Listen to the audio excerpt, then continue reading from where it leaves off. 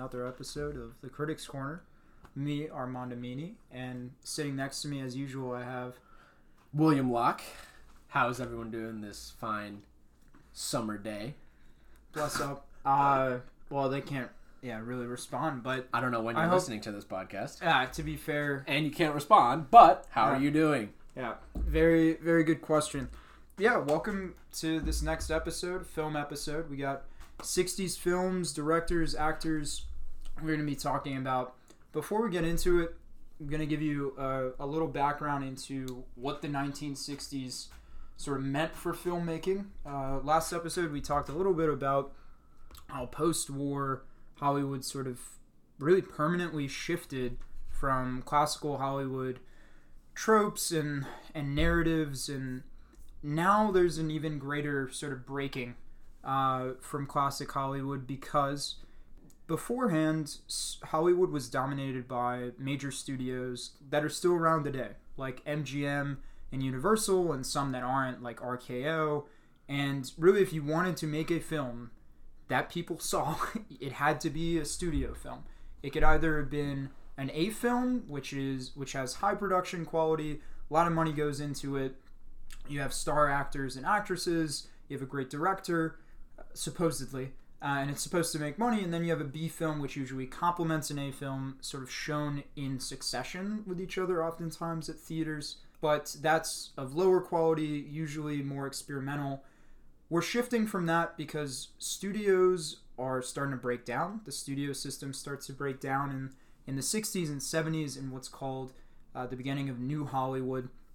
So instead of studios requiring actors, actresses, directors to have contracts with them for 3 to 5 films or 5 to 10 years to be able to get the films, or to be able to be on camera, or to be able to make films, now we're starting to see looser requirements with contracts. We're starting to see the rise of independent production companies, which are essentially run by creatives, people outside of studios that fund and sort of guide filmmakers to, make their own films without the need of the studio to sort of be overlooking everything. And this allowed for a lot different type of film than we had classically seen, because with studios looking over your shoulder at every point, you don't really get to take a lot of chances. They need to make money, right? I mean, film is a business, so you're usually encouraged to follow this mold of filmmaking that they think will make a lot of money, and they don't really care about the artistic qualities of the film as much. But now you start to see independent cinema, you start to see European filmmaking come into America, start to dominate. So things like German Expressionism, which did already have an influence in film noir, but French film and even Japanese and sort of Southeast Asian filmmaking techniques start to come into play. But anyways, in terms of general context, we have the Vietnam War, which is huge. A lot of films in the 70s later are about that. Apocalypse Now. And then we have the Civil Rights Movement, and that has the largest impact on the filmmaking industry of any sort of event. So, Civil Rights Movement, obviously throughout the 60s, culminating in the Civil Rights Act, I believe 68. We have the first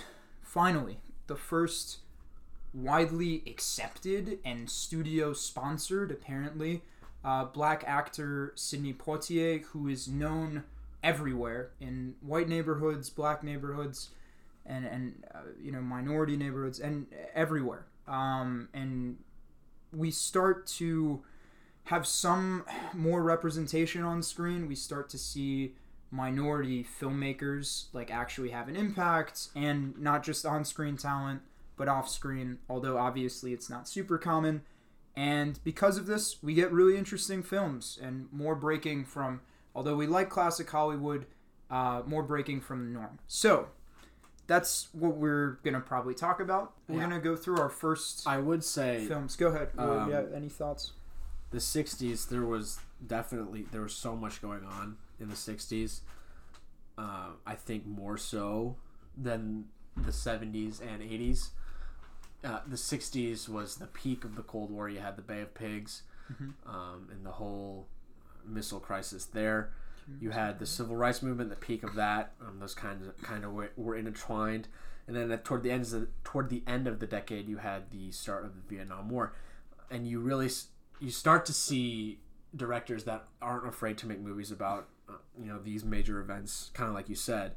They're not afraid to make movies about these events. You have Kubrick, who makes Dr. Strangelove, and also I forgot to mention there were two major figures. A president was assassinated in the 60s, and also Martin Luther King was assassinated in the 60s.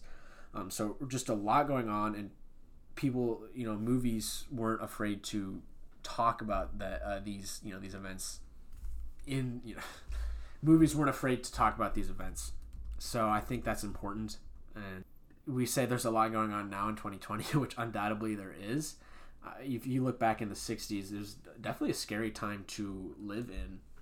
So that's kind of the thing that stands out for me in that decade, just in the real world. And then we'll talk about film coming up here. There are definitely some similarities. That was the last time where we saw significant social upheaval. I mean, not only did you have sort of anti-war movements, but you also had, social justice, civil rights movement that had obviously an incredibly significant effect. As you said, MLK assassination, JFK assassination, Malcolm X assassination.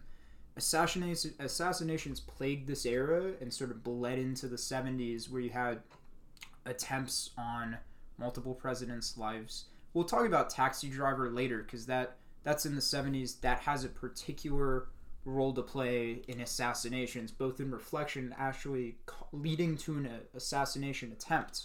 But yeah, again, things like when we're talking about other sort of major events, just to give you all some context. But I'm interested to get into this decade because there are so many different great films. There's like these great westerns of Sergio Leone, right? The Good, the Bad, and the Ugly. There's Kubrick's starting to rise, Hitchcock's starting to fall.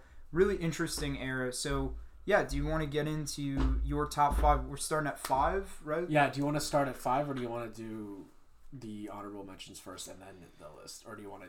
Oh, well, I think if we hit honorable mentions, we'll ruin what's in our top 5. Okay, that's fair. So, yeah, so go ahead. That's a good point. 5, I have the best Western ever made, The Good, the Bad, and the Ugly. It was one of the trilogy. I think it was the last of the trilogy between Sergio Leone and Clint Eastwood. Mm-hmm. It takes place during the Civil War, and I just remember watching this movie for the first time, probably 5 to 10 years ago, and I've seen it again since. And it's super long. It's 3 hours. Yeah. It's a long watch, but it keeps you interested for most of the entirety, which is very difficult for a Western. I think a lot of them are very predictable. It's the same thing. Cowboy comes in, saves people, or whatever. But this one, I think Clint Eastwood plays a great character, and also Cliff, or what's his name? Lee Van Cleef. Lee Van Cleef plays a good. Classic. I think he's the villain. He's like the bad. Clint Eastwood's the good. Eli Wallach's the ugly. Wallach's the ugly, and the bad is Van Cleef. Yes, sir. I think he plays a very good villain, and the last scene, the duel, is epic, iconic cinematic moment, and I think this is probably the best Western ever.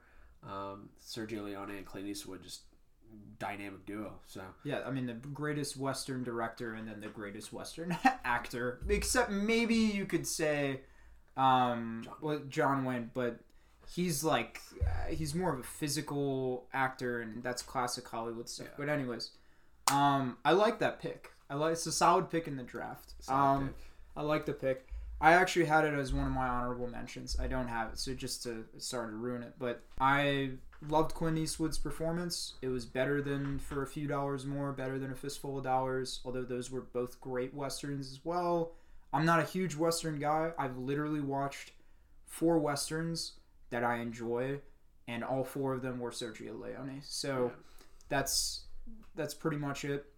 Really solid film, great choice. Eli Wallach, also incredible actor whose career spanned many decades. But my number 5, I went with, so my list as you were saying, is kind of a combination of objectively maybe the best and most impactful films, but also, you know, obviously my bias is a factor, and sort of my favorites sneak in here. So number 5 is The Graduate. Now, why number 5? Why is it in my top 5? A lot of people would say you're crazy. You're ignoring a lot of other films that I won't mention until we go through honorable mentions. But The Graduate, not only do I have a personal connection, filmed on USC campus, fight on, and so it's So you're having an affair with your friends? no, not in the way where, you know, I'm seeing a woman 2.5 times my age. But you did just graduate from college. Yeah, I did graduate from college. You know, hanging out in the pool. Classic plays, but yeah, I mean, it's a film of this time for us. It was an incredibly interesting film, and a film that had not, like, that type of film had not been produced and distributed at the time, because usually it's an older man and a younger woman.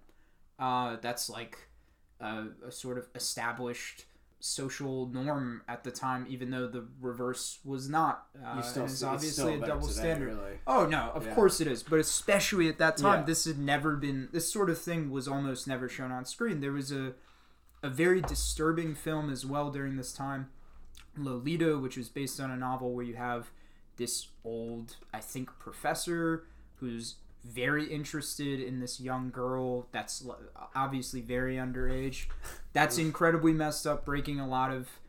This breaks barriers in a different way. And yeah, it's an enjoyable film, a fun film, an interesting dualistic romance. It's just how he gets himself in such trouble. Yeah, it's a very weird desperate situation. No, I mean, yeah, again, we don't want to ruin specific plot points with these films, but a wild ride, a really good performance by Dustin Hoffman, who was also in Midnight Cowboy, had a really solid decade, and I don't know, was Rain Man.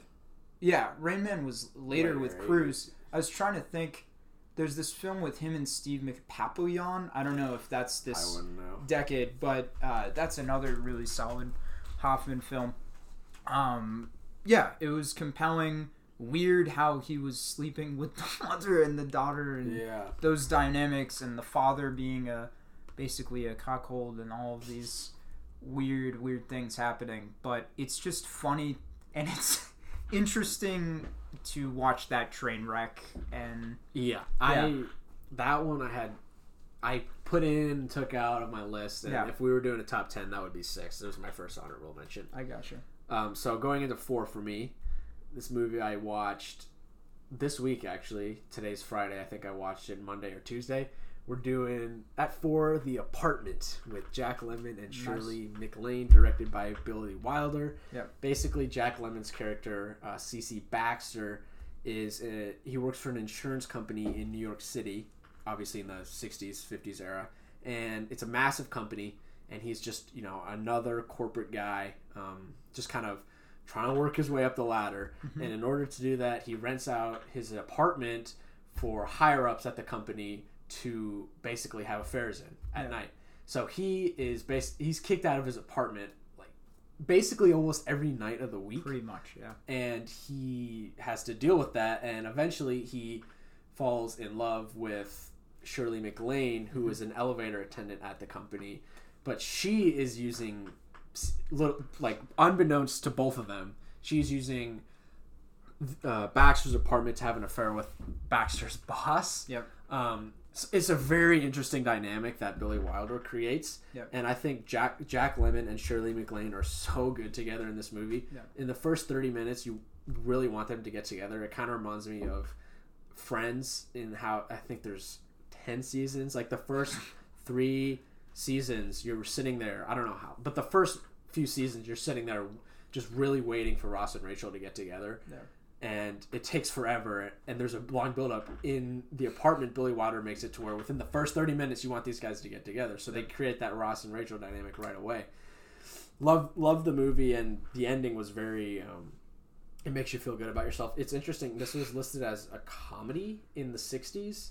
I don't really think of it as a comedy. It's more of like a romantic drama. Maybe it's a situational because it's a ridiculous. It's like a ridiculous situation, obviously, to be in.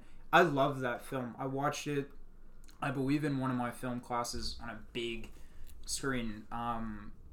It's beautiful cinematography. Obviously, as you said, there's this incredible chemistry between Lemmon and Shirley MacLaine, who's an incredible actress. And yeah, I really like that pick. That's a solid pick, and I'm glad you just recently watched it as well.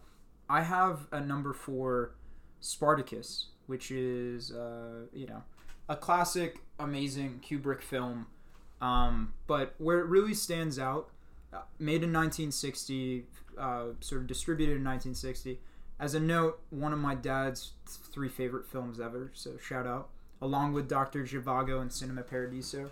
But Spartacus is a really touching and moving film. It's this war biopic where you follow this gladiator, Spartacus, who stands up for all of the other slaves and leads this sort of uprising against Roman leaders. And you have Charles Lofton. You have really great actors in the roles of the Roman sort of empire leaders. And when they're battling the Roman Empire, like these great fighters, and they're clearly very outnumbered, it's like right before that scene, one of the last scenes of the film, it's absolutely heartbreaking to see.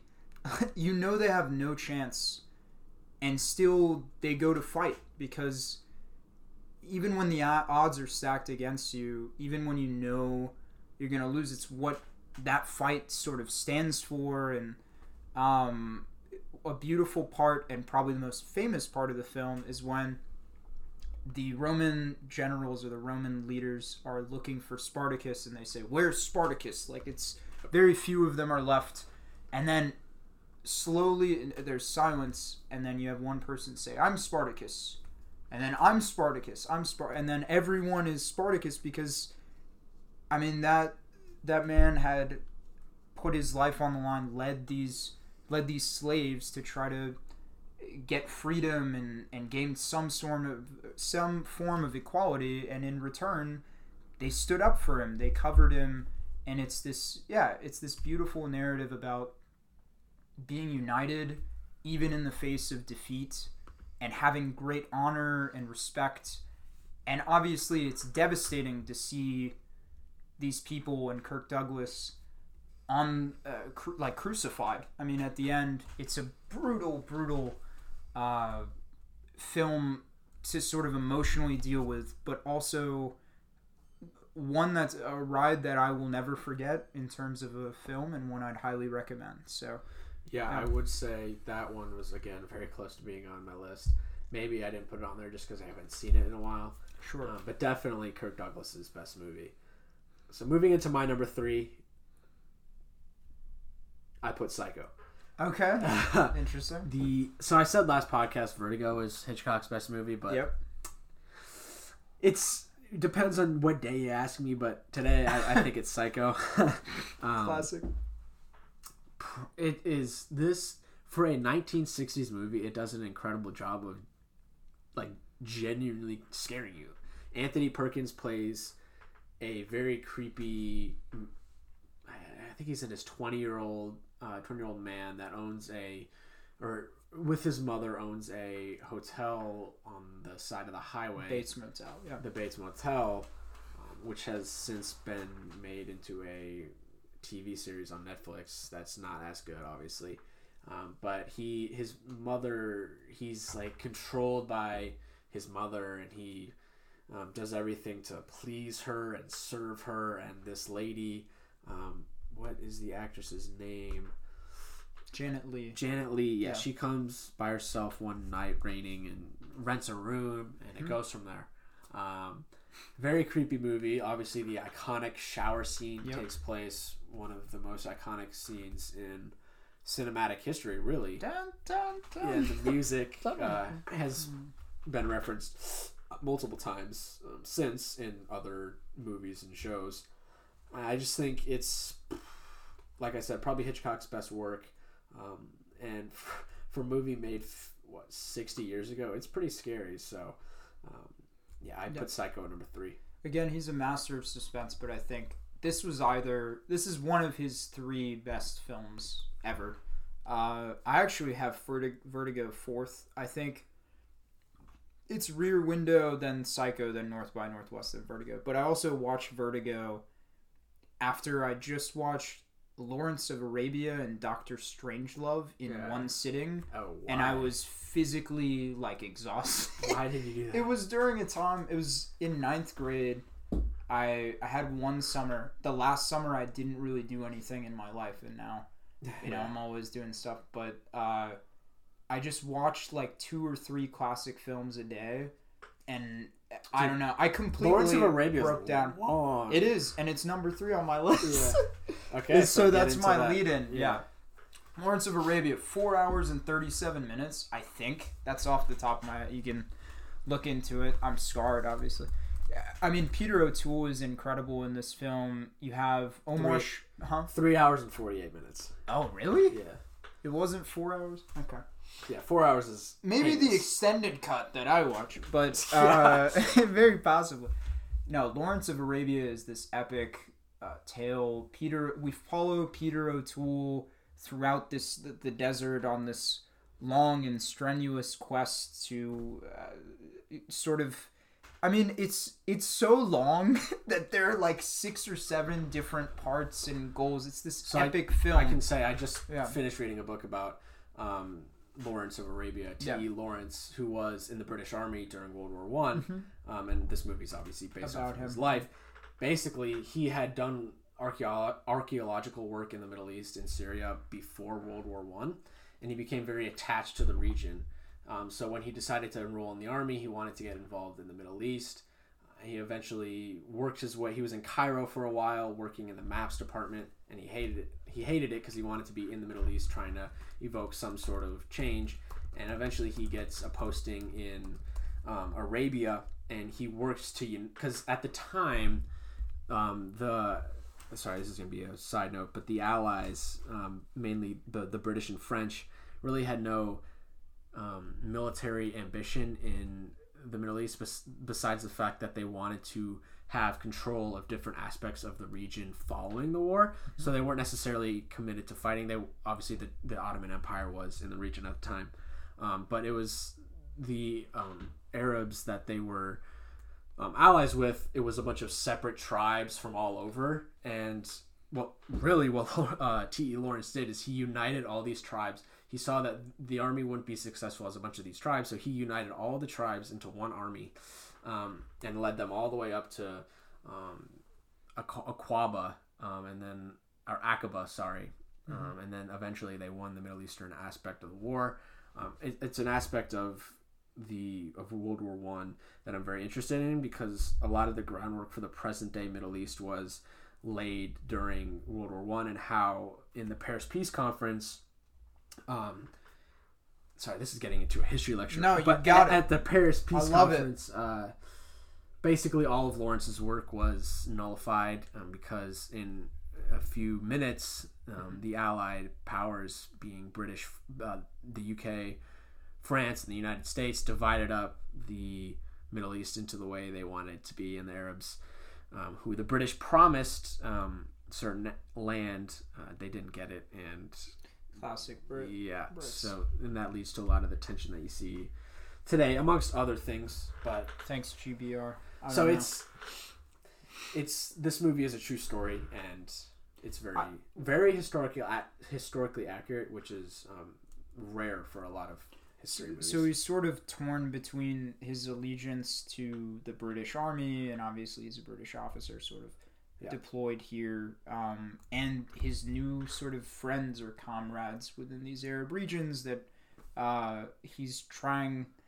I mean, you just gave a perfect historical description. While I was going to say it stood out to me even years after I watched it, because 9th grade, man, that was 7 years ago. I'm an old man, but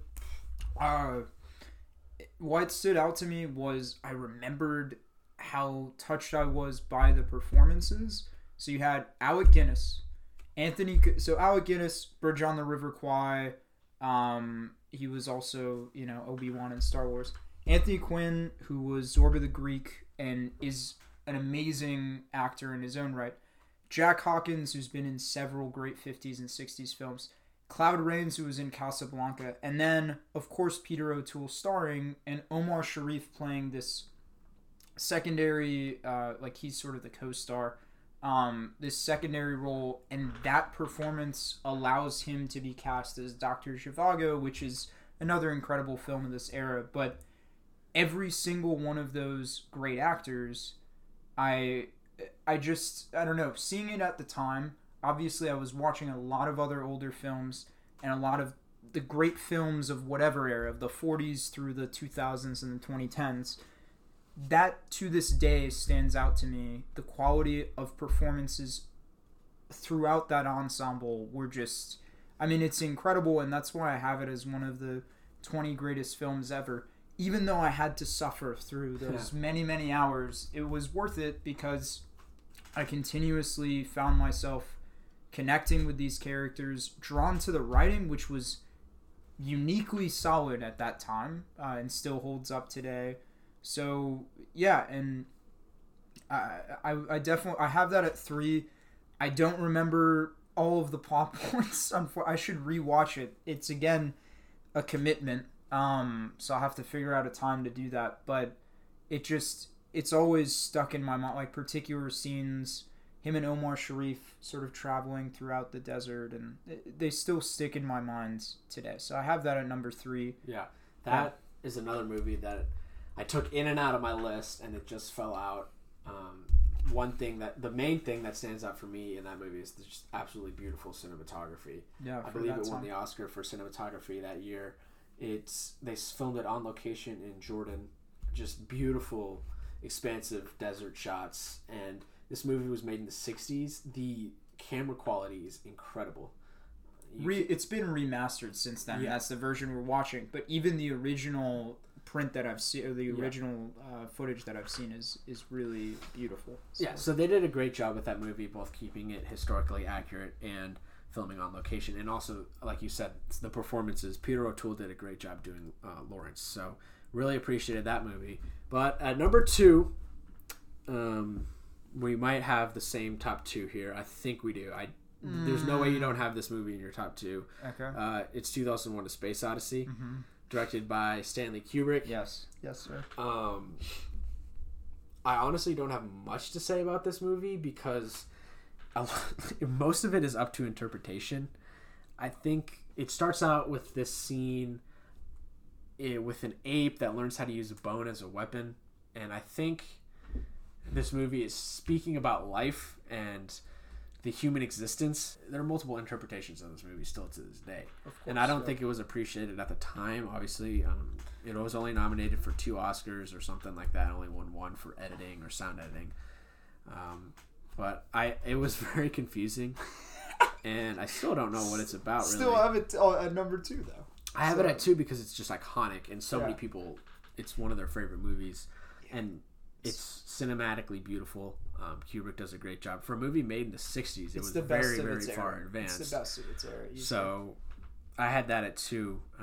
Since you have it probably in your top 2, you can go into more details. Yeah, is that your number 2 as well? No. Okay. My number 2 is... let me talk about 2001 for a second, though. So 2001, I'll talk a little bit about it now and then maybe a little later. It begins with this scene. You have these sort of apes, and you see the monolith. It's this sort of black square that descends into the earth, and it represents the first major evolution in mankind. So it's going from, an inability to use tools to being able to use tools, being able to create fire. It's referencing the sort of descendants of Homo sapiens, so Homo habilis, Homo erectus. And then the second major, there's another monolith that comes later in the film that represents the next sort of evolution. Then finally, the third and final monolith is this representation of sort of artificial intelligence taking over HAL, which is this evil, later turned evil AI system that is in charge of the spaceship that the main character of this film is sort of in and travels in throughout the film. But that third monolith represents rebirth. It represents how man is being reborn and retransitioned into something much higher, which is AI. Basically, what Kubrick did in '68, when we didn't have like easily usable computer technology even at the great universities in the world. This was like 20 years after Turing and his findings around World War II. And this was like during a time of the space race, and he predicted a few things that were wrong. Moon boots were one thing that don't exist, like anti-gravity boots. But so many of his like guesses of what would be the case in the 2000s or 2010s in terms of technology that astronauts and space explorers would use to survive was incredibly accurate. And he's sort of acknowledged and highly regarded for this because nobody expected, like at that time there were ridiculous predictions, but he ended up being so accurate with his predictions that it's really scary. In addition to that, yeah, you have to do an extensive research project to start to understand. There's this light show in the middle of the film which serves as intermission, but believe it or not, all of those lights are representing higher beings that are uninterpretable to man and us. So we're just seeing a bunch of lights flashing, but in reality it's this character sort of traveling through a dimension in which we're unable to conceive. And then that final iconic sort of shot, or one of the final shots, where you have this embryo sort of wrapped up as a planet. That's just a representation of rebirth, again, relating back to the final monolith, and how as humans we're becoming reborn after our true birth, sort of into the next phase of our evolution. It's very highbrow, to many inaccessible, to everyone. I mean, if you understand this movie and you didn't do any research, you're lying or you're crazy. No one fully understands this movie. Nobody does. And even somebody that has tried studying this as much as possible, it's difficult to decode what's happening. However, even if you don't understand everything that's happening, you can appreciate the like scary accuracy that Kubrick has in terms of his predictions, the beautiful cinematography, the incredible symbolism and artistic elements that still stand as sort of molds for modern day further creative exploration. And lastly, you can appreciate the story itself. Like, HAL 3000 is this really terrifying villain who basically traps and eventually and tries to kill these astronauts that are stranded in space. And the isolation and all of this film inspired films like Gravity, or which won Best Picture several years ago, and other space films. First Alien, Man, maybe. Alien, yeah, absolutely. I think that was in the 60s too, maybe 70s. It was. I think it was made around the same time as Star Wars, 79 maybe, and then Aliens was in the 80s. But I do remember we were in Frankfurt and we went to this film Yes. museum in Frankfurt, and they, for some reason, randomly had an exhibit with a bunch of props from 2001. Yeah. It was a special exhibit. That was sick. That's pretty a dope. kid in a candy We were not store there. expecting that. Yeah. No, we were not. But shout out Deutsche Film Museum. If y'all want to send us something, let us know. So, if you're listening, Visit we'll shout out. Frankfurt. Yeah. Visit Frankfurt in the chat. Yeah. But yeah, great film. My number 2 is Psycho. We already talked about why. Great score. One of Hitchcock's best films. Hitchcock does have other decent films, but this is the end of the true dominant Hitchcock era. Like, it's from late 40s to like Probably Rope to Psycho. Those are the bookends. The Birds in 63. some people love The Birds. I didn't like it. We watched it in the moment. It's not incredible. I'll be honest with you. It's a psychological thriller. Yeah. To many, that seems like a cop out because it's not actually terrifying in the moment. But it actually is a psychological thriller. 3 days after I watched that movie with William, I was out and about. Had some dinner.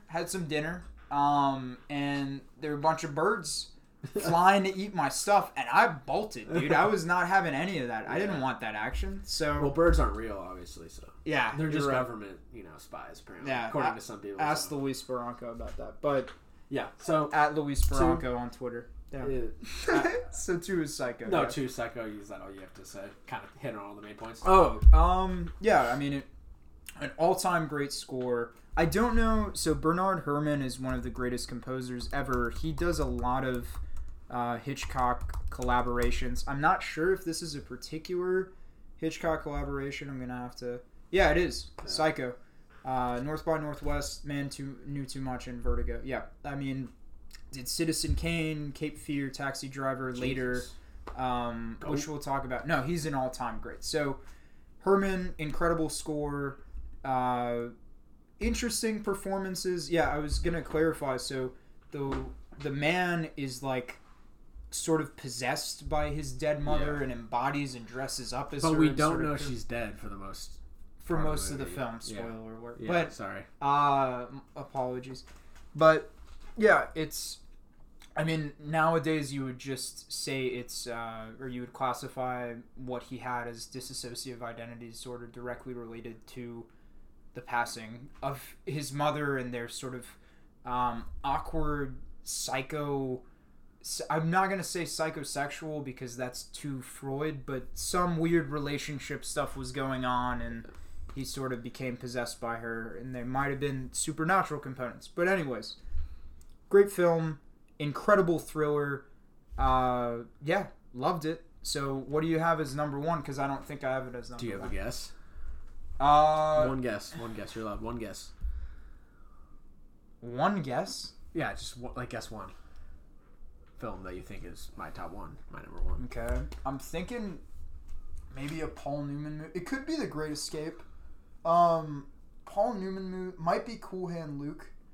I don't know. I mean, the ones I would guess, these are not my official guesses. No, you have one. Just give me one guess. Oh my god. Don't take too long. Come on. Oh my god. Okay, fine. Give me 10 seconds. 10, 9, 8, 7. Can't believe this is in the box. 6, 5, 4, 3, 2, 1. I'll guess. I don't know. Butch Cassidy and the Sundance Kid. No.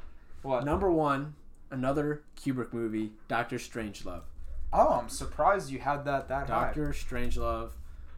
There's another part of the title. Who's in love with the bomb? Dr. Strangelove, or How I Learned to Stop Worrying and Love the Bomb. Yeah. The only reason I put this above 2001 is because it had so much more relevance to the present day society at the time. Yeah. Basically, it's making fun of the Cold War and the nuclear tensions. You start out with a B-52 bomber being, it's flying and they have those planes that refuel planes midair. Kubrick turns that into erotica, and basically the B-52 is like having sexual relations with the other plane. So right from the bat, you can tell this is going to be this is going to be fun. Controversial, man. It was very controversial at the time, and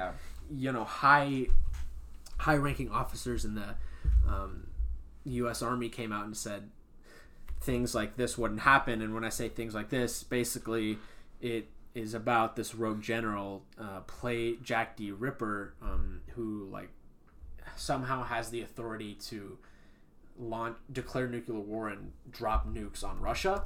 And apparently, I was reading through an article, and this actually could have happened. It wasn't only the president that had the authority to launch nuclear weapons at the time. So this guy goes rogue and decides to launch nukes at Russia. Was this by George C. Scott? Or this was George C. Scott, the guy you're talking about, the main actor in the film that goes rogue? No, it was that's a different Sterling guy? Hayden. Interesting, okay. He goes rogue, and rogue. They launch a bunch of planes toward Russia and dropping nukes, and one of the planes is this B-52 that was having sexual relations with the refueling plane at the beginning of the movie. Classic. And That has James Earl Jones in it. Shout out to James Earl Jones. JJ. Goat voice. And eventually, the planes get recalled after another ironic meeting in the war room with a bunch of high-ranking U.S. officials and a Russian ambassador. It leads to the famous line. Well, let me look it up just so I don't misquote it. But he basically says, "There's no fighting in the war room, gentlemen." That war room is so cool, man. It's a dope set. Yeah. So basically, the generals, after a lot of the movie takes, they are arguing and they finally, recall all of the planes from Russia except this one plane because it got shot with a missile and it's now flying at literally on the ground and they can't get detected by Russian radar. And they eventually drop the nuke at the end, and Classic. The whole He rides the nuke down. He rides the nuke, and it's weird because there's a large sexual undertone to this movie. It's an overtone.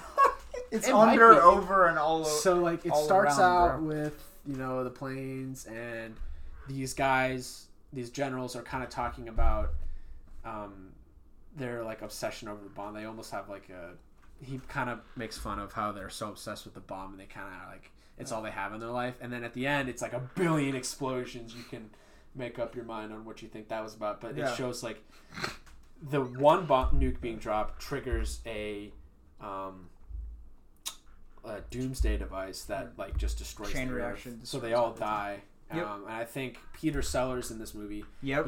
he was outstanding. He played the president. He He played Mandrake, who was the rogue general's assistant or was working with him, and then he also plays Strangelove, this former Nazi who works for the U.S. now and has this mechanical arm that can't stop saluting, doing the Nazi Sig salute. Heil and, And he says Heil Hitler to the president and all that stuff. Geez. So it's just a great movie, very relevant to the time, and it was very controversial at the time. Had a very mixed reaction, and I think it was another Kubrick movie that wasn't appreciated at the time. Yeah. But great film, and I put it at number 1. I had Dr. Strangelove definitely in my honorable mentions. So we didn't have any of the same movies except Psycho. No, which is interesting. I mean, that's how incredible Yeah. this era was. I did think you were gonna go with a Paul Newman or what's it called? Paul Newman or what is McQueen. it? Steve McQueen. Yeah. I just think It's Strangelove those had two too guys. much of a cultural impact. And No, it did. It yeah. was not only a reflection of society, but had a significant impact on viewers and the general audience in America at large. So I agree. That's a great film. I only put 5 honorable mentions. That probably wouldn't have made my top 10, and it's an all-time great, which is just a testament to how incredible this era was. But I have as my honorable mentions Good, Bad, and the Ugly. Wait. Well, I didn't do mine. Are you doing number 1? What was your number 1? 2001: A Space Odyssey. And I already discussed it. Okay. I mean, that's my second favorite film ever. Yeah. So that's gonna be. I know you know what my favorite film is. Yeah. We already talked about that, but 2001 is definitely Okay. number 1 So, for yeah. me. So honorable mention: Good, the Bad, and the Ugly. Dr. Zhivago, Omar Sharif. This really interesting love story, war film that I watched on the plane. Back from London, or so it was on an international flight. Big shout out, great film. And then Guess Who's Coming Home to Dinner, which was an incredibly important film at the time. Starred Sidney Poitier. He did 2 films which actually both make my honorable mention list: In the Heat of the Night and Guess Who's Coming Home to Dinner in '67. Both incredibly impactful because starred a black actor that for the first time that was a mainstream sort of film that so many people were able to watch, and I'll talk a little bit more about Poitier later, but great film. Guess Who's Coming Home to Dinner, just about him going with his white girlfriend home and the racial tension and relationship issues. In the Heat of the Night, he's this detective in the South, educated in the Northeast, comes down, and it's very similar. If you all have seen Just Mercy with Michael B. Jordan, recently came out. This is better in my opinion as a film, but it's very similar to that. Okay. And then, Once Upon a Time in the West is my last one, which is my second favorite Western ever after Good, the Bad, and the Ugly. Okay. What do you have? Honorable mentions, and then I want to do something that we didn't talk about last podcast. Okay. So I had The Graduate, The Great Escape with Steve McQueen, World War II movie, great movie. Spartacus. I don't know if you've seen this one, Charade, with Cary Grant and Audrey Hepburn. I have seen Charade. The best Hitchcockian movie that wasn't directed by Hitchcock, in my opinion. Lawrence of Arabia, The Battle of Algiers, about a Algerian man that was started a revolution against French rule. Watched that in a class, actually, my sophomore year. Great film. Solid. Then Cool Hand Luke. Yep. What we have here is a failure to communicate. Iconic line. Yes. One of my favorite movies. I watched that one like 10 years ago. I watched that one when I was really little. And then I had to mention The Sound of Music. I've never seen it, but it's an all-timer. It is. And then The Longest Day with John Wayne, a movie about D-Day. So, Plus up. what we didn't talk about last time is I want to go through the best pictures for the decade real quick. Sure. So, in 61, so movies for 60, best picture was The Apartment, which I agree with. Yeah. It won over movies that didn't have a chance really or weren't at that quality. 62 movies for 61. We had West Side Story, which won over The Hustler and Judgment at Nuremberg, which we didn't talk about. One of the only enjoyable musical. I'm not a big musical guy. One of the only enjoyable musicals I ever watched. But yeah, Hustler and Judgment at Nuremberg, both great films. And then in the next one, 62 movies for 60, or 63 movies for 62. Lawrence of Arabia won over To Kill a Mockingbird and The Longest Day. Mignon the Bounty was another good film. Yeah, 64. So movies for 63. Tom Jones won. That was a bad. Over Cleopatra, which is surprising. That and How the West Was Won. Best role. Yeah, 64. We had My Fair Lady, which won over Dr. Strangelove and Mary Poppins. And Zorba the Greek. I've never seen My Fair Lady, but maybe it's good. I don't know. And then next year we had Sound of Music, won over Dr. Zhivago. Nice. Fair. 67 movies for 66. We had A Man for All Seasons. No idea what that is. Fred Zinnemann, obviously a really notable filmmaker, but Who's Afraid of Virginia Woolf is a film I've heard an incredible amount about, all positive things, so I don't know. James Stewart's, I think it was maybe one of his last movies. Big Jimmy. Then 67, we had In the Heat of the Night. It won over The Graduate and Dr. Dolittle, and also Bonnie and Clyde. And also, guess who's coming out? Yeah, I mean, Poitier had 2 Best Picture nominated films. That's incredible. Yeah. I mean, the man is an icon. Yeah. And then next we had Oliver, which won over Romeo and Juliet, Rachel, The Lion in Winter. Lion in Winter is the only one I've heard about. Yeah. And then the last one, 1970, so movies for 69, Midnight Cowboy. The only X-rated film that has won Best Picture ever. Huh. And it's a film we'll probably watch very soon. We'll see Dustin Hoffman, John Boyd. We'll see how it is. It won over Butch Cassidy and the Sundance Kid. Sleeper? Okay. We didn't even talk about Butch Cassidy and Sundance Kid, and that's a great film. Iconic. So, well, let's get into our actors, and we should do this kind of quick. Just because we're already, 50 minutes in, so. Yeah, we'll run through these. So, are we doing directors or no? Let's do actors, actresses, and then wrap up with directors. Okay, so actors, we got, I got number 1, Sidney Poitier for In the Heat of the Night, and Guess Who's Coming Home to Dinner. It's about, not only that those are 2 of the greatest films of this decade, but it's about the social and cultural impacts of his performances. Obviously, In the Heat of the Night and Guess Who's Coming Home to Dinner, both films that spoke to racial tensions and discrimination that was rampant in the 60s and was a huge topic of conversation at the time. And he could not have played either of those roles better. So I have him at number 1 because not only of his talent, but also because of his significance to the time. Number 2, Clint Eastwood. The three of the 4 greatest Westerns ever, Good, the Bad, and the Ugly, Fistful of Dollars, For a Few Dollars More. And then at number 3, I have Paul Newman because of Cool Hand Luke, The Hustler, and Butch Cassidy and the Sundance Kid, which all 3 are great. And I'll talk about my honorable mentions after you. So I did top 4 just because I had to get the 4th one in. 4 is Steve McQueen, can't talk about 60s film without Steve McQueen. He had The Magnificent Seven in 1960, The Great Escape, one of my favorite movies, even though I didn't put it in my top 5, in 63. And then he also had Bullet in 1968, which is a great film. My 3 and 2 are the same. Paul Newman at 3 and Eastwood at 2. Paul Newman had a really good decade and was a great...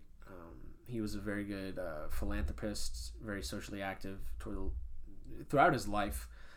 So shout out to him. Clint Eastwood, obviously, iconic westerns. And then at number 1, we didn't talk about any of these movies, but he is an film icon. I have Sean Connery for starting the Bond series, the most, arguably the most famous film series, whatever you call them, out. He had Dr. No in 62, From Russia with Love 63, Goldfinger 64, Thunderball 65, and You Only Live Twice 67. I think Dr. No, From Russia, and Goldfinger are my 3 favorite Bond movies ever. So he had a great 3-year stretch there. Shout out to Sean Connery, my favorite Bond of all time. So I put him at number 1. I respect that. I think he definitely deserves consideration. He's not a part of any films that are like widely critically renowned, but the James Bond films that he did, especially Dr. No, From Russia, and Goldfinger, are obviously very well respected, just not incredibly highly critically acclaimed. So I respect that. I didn't even have him in my honorable mention. I have Steve McQueen, Jack Lemmon, and Peter O'Toole in my honorable mention, with which we've already spoken about. But I mean, the Bond series, obviously, besides the great Fast and Furious series, which obviously critically acclaimed, incredible box office, it's not meant for the box office. It's just about the art. And going out there and doing the right things every day. Shout out Adam Morrison. Yeah. Wow. There we go. So you got your actresses. Yeah, I got my actresses. So I want to, from now on, I think we should maybe do a top 5 actors, both actresses, and so both male actors and female actors. But what for is this? That okay? Because in the 70s and 80s they get more of a role, or because it was hard for I wanted to do actors and actresses for the 50s and 60s, just because it's hard for me to put some of these actresses ahead of the actors based on performance alone. Yes, I think we'll talk about this in the 70s, but we start to get consistently great performances by female actors in the 70s and in the 80s because they're allowed to have more significant roles. Yeah. But at this time, I understand the sort of distinction because otherwise maybe we wouldn't discuss them as much. For my best actresses, I will mention Marilyn Monroe. She passed away in 1962.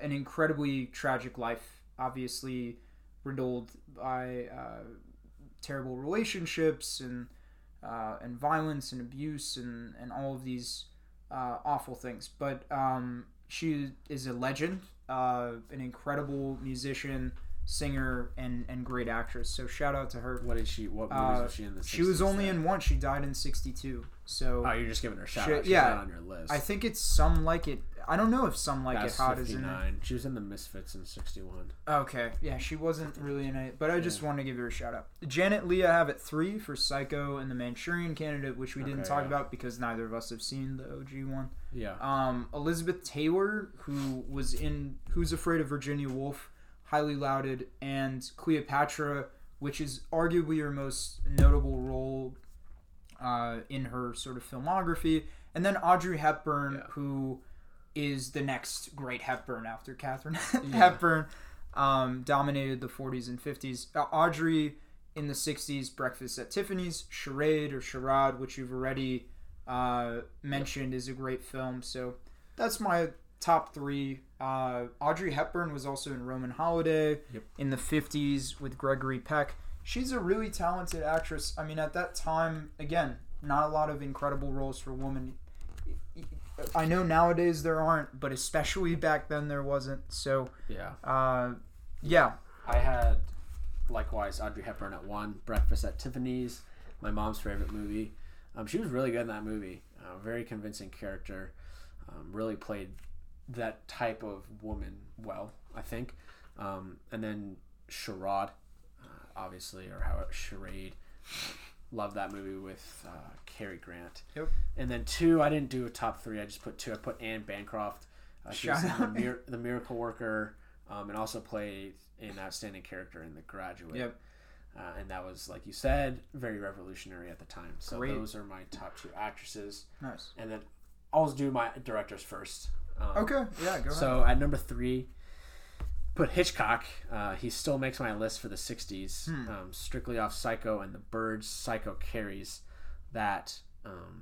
But I think those 2 movies really still hold him up pretty high in this decade. Sure. But there's a huge drop off between 2 and 3. So he's way far behind. I think we have the same 3. Number 2 is Sergio Leone. Yes. 4 of the best westerns ever. Yep. 64, 65. In 66, he had it for a fistful of dollars, for a few dollars more than The Good, Bad, and the Ugly. And then 68, he had Once Upon a Time in the West.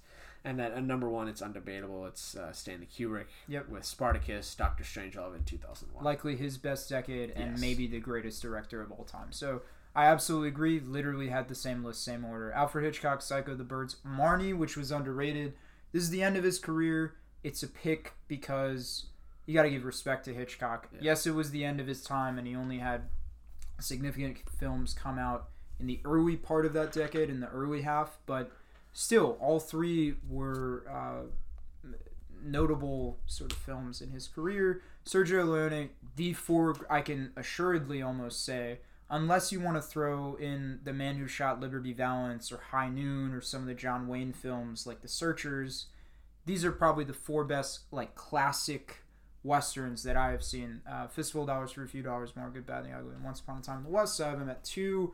Again, a specialist in a particular genre, like a better Wes Anderson, or very different, or a Tarantino or a Scorsese, or a Hitchcock, rather than Kubrick, who dominates a lot of different genres and styles. Lastly, Stanley Kubrick, Spartacus, Lolita, Doctor Strangelove, 2001. 2 of my top 5. And then 2 other, your number 1 in there. Yeah. Like, it's undebatable. And he has great films before and after this. But for 4 incredible films to be in one decade, it is a very rare thing. I think the 60s were definitely his best decade for sure. Yeah, honorable mention, David Lean, who made Lawrence of Arabia and Dr. Zhivago, 2 of my favorites. And then Stanley Kramer, who made Guess Who's Coming Home to Dinner and Judgment at Nuremberg. So those are the set of directors I have. Any final thoughts on this decade? Or I don't have much to say. I would say I think this decade is right up there with the best. I don't know. This decade's up there with the 70s and 80s. I think the 50s kind of get the ball rolling with some great films. The 60s were peaking, and film really peaks from, in my opinion, the 60s through the 80s. And you have a few great movies in the 90s, and then the 2000s and last decade, the 2010s, it's hit or miss. There's a few greats, but there's not. The 60s created some of the all-time great movies. And we had, obviously, Kubrick, his best decade. We had guys like Sean Connery, Clint Eastwood, Paul Newman, and Steve McQueen all peaking in this decade. And the fact that we had such a difficult time making our top 5, and I had like almost 8 honorable mentions, shows you how great film was. And I had movies that I didn't put on my honorable mentions that easily could have been that were probably on my top 5. Like there's just it was so hard to make the list. So it's a testament to the time. Absolutely. Yeah, I mean, I'll say to your point about these decades, I'd say at least our favorites are probably from 60s, 70s, 80s, 90s, but there's just so much more content in the 2000s and 2010s that at this time there wasn't a lot of different films that were being made, but there were so many great ones out of like the percent yield was so much higher at this time than it is in the current era. But obviously great films now might be more respected later down the line. But anyways, this is one of the greatest eras ever. Obviously seen through us having a completely different top 5, except for one film, which was in a different place on our top 5. So,